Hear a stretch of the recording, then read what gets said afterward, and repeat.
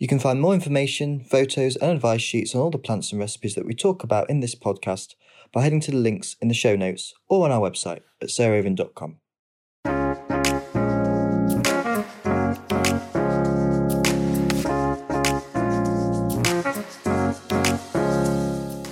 Welcome to Grow, Cook, Eat, Arrange, the podcast of me, Sarah Raven, and my friend Arthur Parkinson.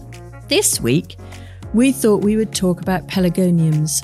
Large, small, scented, not scented, houseplant varieties, garden varieties, etc. Because as autumn progresses, they really come into their own and they're just unbelievably invaluable cheer and perfume for this time of year.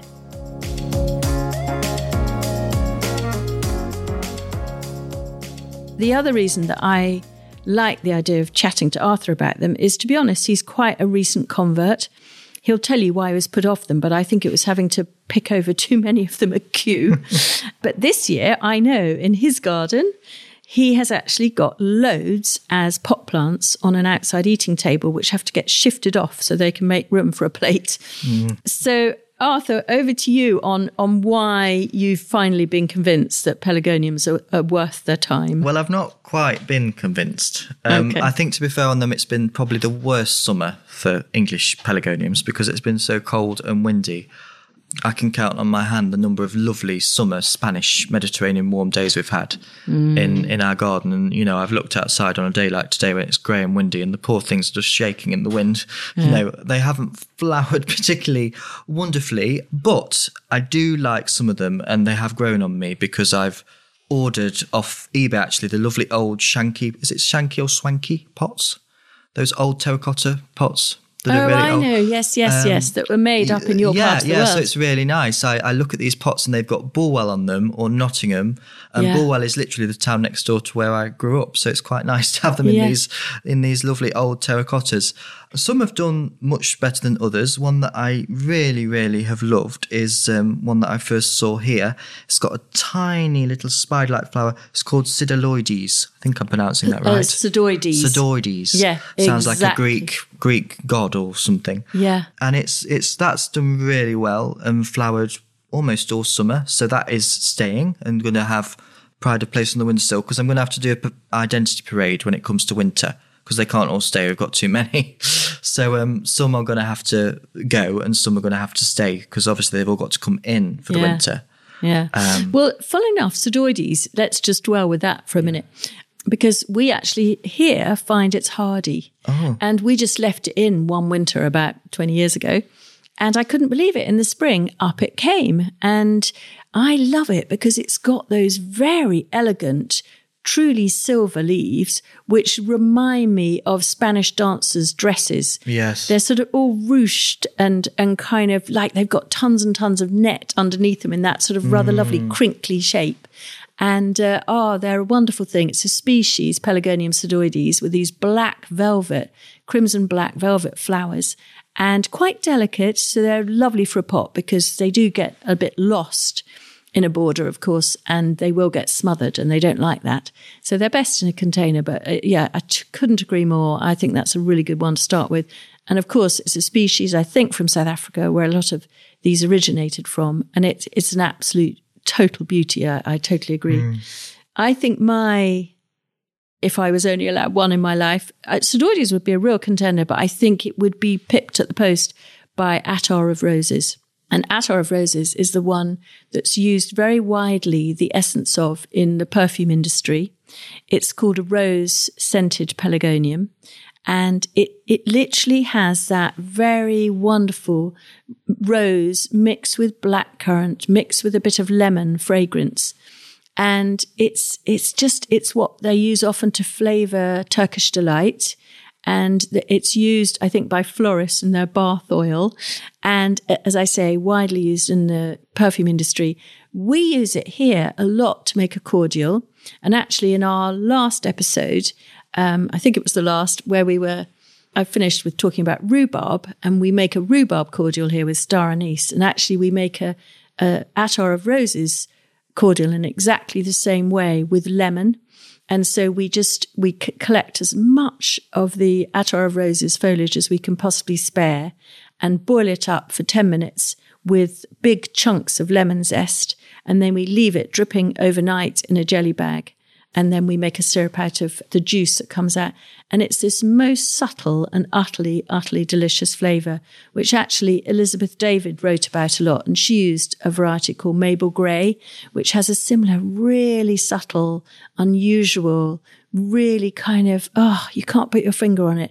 But it's not umami, which is a fashionable flavour, because it's a sweet flavour, but it's just delicious. So Attar of Roses would have to be mine. And of course, it's got a marvellous vase life. If you sear the stem ends in boiling water for 10 seconds, it lasts 2 to 3 weeks in a vase. So that would be another one that I would add to Sodoides. Is it true you can use the leaves to line a Victoria sponge tin? Yes, absolutely true. And you get that flavour through. And you can use it to flavour sugar. So you can make meringues with it. So you just get a fine caster sugar or whatever you're going to use for your meringues or your baking, and you just layer the sugar with leaves with the stems cut off and leave it for 2 weeks, and the flavour will infuse through that sugar and you get this delicious, delicious flavour. And sometimes we do that with an ice cream as well, with just a really plain tasting vanilla ice cream. And we use the sugar from the Attar of Roses Pelargonium to give it that extra sort of like, what's that? I wonder what that taste is. It's quite fun to have games with people about that. Yeah, because I don't find, I've tried to do tea with it. I must be doing it wrong because I find the tea quite tasteless. Oh, you've got to use quite a lot, more than you think. So it's not just one leaf. I mean, in a tisanier, those glass teapots, I would probably coarsely chop up 5 or 6 leaves at least. Yeah, I've done that. It smells nice, but it's compared to lemon verbena, there's not that flavour. No, it's not. It's not as intense as lemon verbena. No, it's very subtle. Yeah. But the smell is beautiful. I totally agree with you with the smell. And it's done, it's not flowering like yours is, the ones I've got at home, but it's been fantastic for these low, round, galvanised planters that I've got. And it's spilled out over the edge, and it really, for a foliage plant, and the smell, and everyone loves the smell of the leaves. It doesn't matter, it's not flowered. It's been well worth having. So what I'll be doing with those, because I want these big planters of bulbs, is these will have to be, it's a trick. I think I've seen Josie do it here. They're taken out, pruned back very lightly, and then also the root ball that's gone massive over the summer is also pruned back quite lightly. Yeah. And they don't seem to mind that, do they? Yeah, no. So they can go back into manageable pots that can either go in the greenhouse or the windowsill. But I think here, do you leave them to overwinter, but you don't cut them back, do you? Yeah, I was going to come on to that, because I think that's the main discovery. Well, I mean, I hope we might think of a few more as we're chatting, but I've really, really learnt that here. And funnily enough, it was having seen them on the most wonderful wildflower trip 3 Septembers ago, of course, because of COVID. It was 3 Septembers ago, and to South Africa. And it was, I cannot more passionately recommend a September trip to South Africa if you want to do the most wonderful thing before you die, because that is, of course, their spring. And it's spring into summer. It's just when things are really, really coming into flower. And I just saw wonderful, wonderful pelargoniums there. But I was seeing them in really harsh environments. And, where not only are they dry, of course, but also really, really can be bitterly cold in the winter months, which preceded it. So when we're in summer, they're in winter, as we know. And that struck me how hardy they were. Yes, dry, but really tough. So what we did is we just tried leaving our plants here in the borders, at the front of the borders, like in the herb garden, and we didn't cut them back at all. And that's what I saw in nature, is that they had all their dyed back tops left on, and then up they come in the spring. And so we did that here. So we don't chop them back or tidy them one single bit. So they get frosted, they all go brown, they look pretty manky, they don't look good. But you then tidy them in April when you're sure your last hard frost is finished, and you'll see all these beautiful bright green leaves emerging. So the root ball is still healthy as anything. And of course, they get bigger and better every year. But that does lead me on to one other discovery that we've made here, is what we find is that those second or third or fourth year plants are not as flowery as the first year ones. So we tend to then do cuttings from that mother plant and nurture that cutting. And that tends to flower more than her mum, if you see what I mean. Oh. So it is interesting that you get wonderful foliage. So if you want foliage for the cutting garden, and they make wonderful fragrant foliage, then leave them in and you'll get really big, chunky plants covered in leaf, but you won't get so much flower. If you want flower, take cuttings, put them in pots and don't give them any competition. And that's how you'll get the floweriest varieties. Mine are too bloody old then. Well, take some more cuttings. No, but this year, like dahlias, they're bizarre because yours have got flower. I've not had one flower. They're not like normal. No. Not like normal. I mean, now they will. That's the thing. They'll be starting to flower, and then we might get a frost, and then they'll get cut back. But we're not going to get frost yet. But they are, because again, if you think about it, South Africa. So it's now they're going from spring into early summer. So they're a midsummer flower. So they're not naturally going to flower prolifically until October, really. And so, it's always good to think about where they come from, and then you understand a plant more. But there are, of course, exceptions. And my favourite early flowering variety, I picked one, which I've got here sitting in a vase in front of me, is a variety called Orset. And I find I can literally have Orset in a huge pot in the greenhouse in full flower from April, and it's still in flower now. And so we're well into September or even October, and on it goes. And so for length of flowering and showiness, undoubtedly Orset has to be a number one for me. I mean, they're just beautiful, big pink saucers with crimson, saucer flowers with crimson splotches on the two apical petals, and really, really pretty. What's your favourite on the flowering front? Well, during the break between pandemics, I went to Chatsworth, and it was to write about regal pelargoniums, because they've got an amazing collection there. And Chatsworth has 175 rooms and pelargoniums, because they're like the plant of the English country house, aren't they? Every interior magazine they're in. But they obviously have to have a lot of pelargoniums. So their pelargoniums are treated almost on like a conveyor belt system, where they go into the house 1 week and then have 3 weeks rest in like full heat and light. So they have like 1 dozen about to go, and the next dozen have come back for like a spa treatment, because some of the rooms are quite dark. Yeah. But there was one that I saw, it was a regal, it was called Black Prince. Yeah. And it was the most ruffled, like Dracula, chocolate dark, not red, it was more burgundy really, brown. And I love that one. Similar to Lord Brute, which most people will know of, which is very foliferous and deserves to be in like everyone's top 5. Pellies, I think it's probably one of the oldest ones. Whenever it's in flower here, I always put it on the table when we're displaying pots and things, because it just looks so beautiful. But the regals tend to be the more flowery ones, aren't they? Definitely. Yeah. Then another cracking value one is called Shrubland Rose.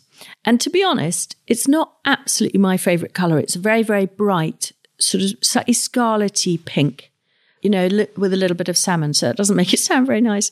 But I remember being bowled over by it when Josie put it on the table in the middle of the perennial cutting garden, which I can see from when I'm sitting at our kitchen table all the way down through the farmhouse garden, through the cutting garden to this big table in the middle of the perennial cutting garden. And we have a big copper there, and she'd planted Shrubland Rose, and it came out as some bedding had faded in August, and it was still looking exactly the same in November. And according to Josie, she really hadn't had to water it or feed it hugely, but it just pumped out these amazing flowers. And it's got very, very bright, sort of golden delicious green foliage, quite crinkly. And then these stunning flowers. And it just keeps on performing without much TLC. So we've done lots of pot collections and trials with it this year, mixing it with other things, because we just know that it's unbelievably reliable without having to look after it too much. So that would have to be another must for me, just in terms of really hard-working use. Yeah, it's flowered for us this year. And Has it? Yeah, we've got it in a big pot on our doorstep, the inside doorstep. Yeah. And it just looks gorgeous. And as you say, very good. But I remember we cut it, didn't we? And it lasted for ages in the vase. Yeah, and because it's so tall, you can cut it, and that helps to make it bushy. Yeah. So it is a top performer. They're great cut flowers. They really are. Just conditional. Underestimated. People don't think to use them. Yeah. Yeah. And then what about houseplants? Have you got any that you particularly love? Well, all the ones I've mentioned are kind of like taken in when they're flowering and then they go back outside. I think I've got a thing about while it's summer, letting them breathe. Yeah. I tend to find that helps to stop us getting aphid problems. And also, I always take them out and water them outside and feed them, because then it means the windowsills aren't at risk of being stained by seaweed feed or whatever. But what I'm confused by is feeding and watering, because I remember we went to someone and they'd got pelargoniums and they were literally dead. It was a Christmas party and they were like, oh, we've been told we can't water them at all. Whereas at home, I was keeping mine going and they looked green and beautiful. But I remember whenever I used to come here to work for, 3 or 4 days, I'd get back and they were like a bleached colour. So I was having to feed mine all through the winter and I'm not sure if that's normal. I don't know what you think. Well, I mean, that makes sense. Again, if we think about where they come from, I mean, they would be in active growth all the way through the winter. So I would think dry them out more as they're naturally going to their dormant season, which would be our January, February, March sort of, and let them have a period of dormancy then before you start feeding them and get them going again in the spring. But, there are a few exceptions to that, like Orset, which I mentioned, which seems to naturally just flower early. I definitely want to finish my list anyway with one final variety, which is called Pelargonium tomentosum. And it's another species. And I just completely adore this on many levels. One, it has a distinctly sort of pepperminty scent, which I'm just crushing a leaf now. That's what you need to do, just gently between your finger and thumb. And you just squeeze it gently. And this whole area that I'm sitting in here now just smells utterly delicious. A mix of sort of polos with rose geranium. And that sort of freshness is so fabulous. And I use that scent sometimes. I tie a bundle of these together, like 6 or 7 leaves, and put them under the hot tap, or even pour a kettle of boiling water into my bath over them. And then the whole bathroom, I don't need posh bath essence, the whole bathroom has got this most delicious fragrance of sort of fresh, minty rose geranium. And I just love it for that, for the perfume, but also its look. And it's like the purest silk velvet, sort of woolly textured leaves. And you want a dress made out of it. It's just literally, I would love to commission some crazy designer to make me a dress out of Pelargonium tomentosum leaves or lookalikes. And it's a fabulous pot plant for shade. And isn't that amazing? Because they're South African. You think, surely it doesn't like shade. It likes baking heat, but not this one. This one will grow happily on the north face of the barn here. We have big animal troughs and we just plant them with 6 or 7 rooted cuttings of Pelargonium tomentosum, and they just look totally splendid all the way through the year. Evergreen, of course, and so they're brilliant also as houseplants. And there's nothing more glamorous than a big pot, a terracotta pot of this, in a really prominent place in your house. Whenever you walk past it, you can squeeze the leaf and you'll get that delicious, delicious heady scent. And, just nothing nicer. Maybe, Arthur, if you haven't got any more varieties, you could just finish by teaching us all how to take cuttings. Yeah, I just wanted to say for that one you've just mentioned, I love it for its shape. It's a really good tumbler. Yeah. So if you want a houseplant on a shelf or on a pillar, rather than something going up, it does tumble, doesn't it, very beautifully, and holds its own. It's not flip-floppy. So yeah, I like that one too. It doesn't have much flower, worth interrupting to say. Flowers are like little sort of white butterflies, quite insignificant. Yeah, you're really growing it for it. But it's foliage. A lovely jungle looker, I'd call it. Yeah. So cuttings, they really are plants for free. Once you've got a variety you like, you can keep them going. And as Sarah said, with the scented attar of roses, you really need to be propagating it every couple of years to get the vitality you need of a young plant. So at this time of year, it's an ideal time because there's normally lots of growth on varieties. You want to pick a bit of growth that ideally hasn't got a flower, but if it has got a flower, you always cut that off. So imagine you're going into a nice healthy plant with lots of choice. You just take it off, ideally under a pair of leaves, because that means you're cutting where what we call the node is. And that means there's a bit of hormone there, which should help with rooting. And then you'd strip those leaves off And also, if above it there's another good pair of healthy leaves and above it there's the growth tip with a pair of leaves, you take the leaves off. So you're just left, ideally, with the tip of the bit you've taken off and the nice healthy leaf. So you're basically wanting an area of stem. He's doing this as long as he's pencil. talking about it. So you want a pencil-sized bit that you've removed the leaves off. You've got 2 nodes which were where 2 pairs of leaves were, one under and one above, and then you're just left with the tip and 1 leaf left. What you must do is where the tip is, you'll find the actual growth point, and you just pinch it out like you would a sweet pea seedling or any seedling that you wanted to pinch out. And what that's done is it's taken away the growing bit of that cutting. So the cutting now can't think about growing upwards, it can only think about root development. And if the leaf left, the 1 leaf left, is particularly big, you can cut that in half.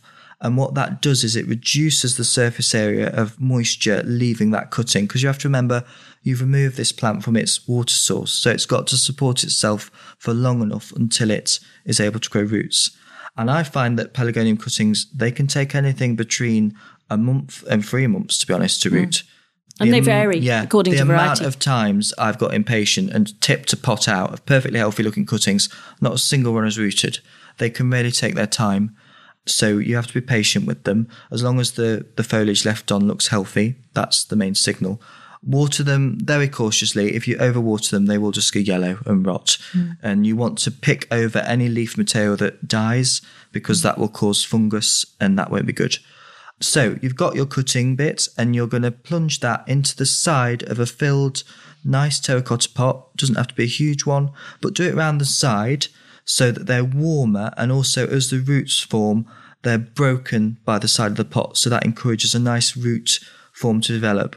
And the best signal of them rooting is top growth. So you should see little shoots coming. But as I've said, you will have to be patient for that. And you can do about a dozen cuttings of your favourite variety, ideally, in the same little terracotta pot. And that will keep you in Pelargonium vitality for years and years. Fabulous, Arthur. Perfect explanation.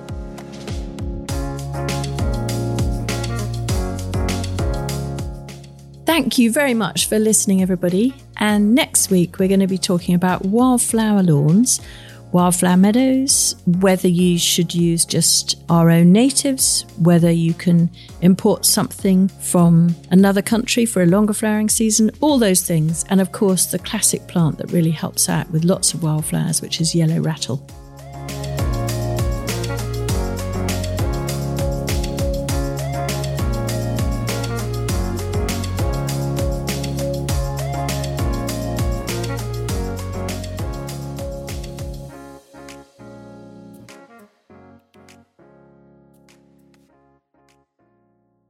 You can find more information, photos and advice sheets on all the plants and recipes that we talk about in this podcast by heading to the links in the show notes or on our website at sarahraven.com.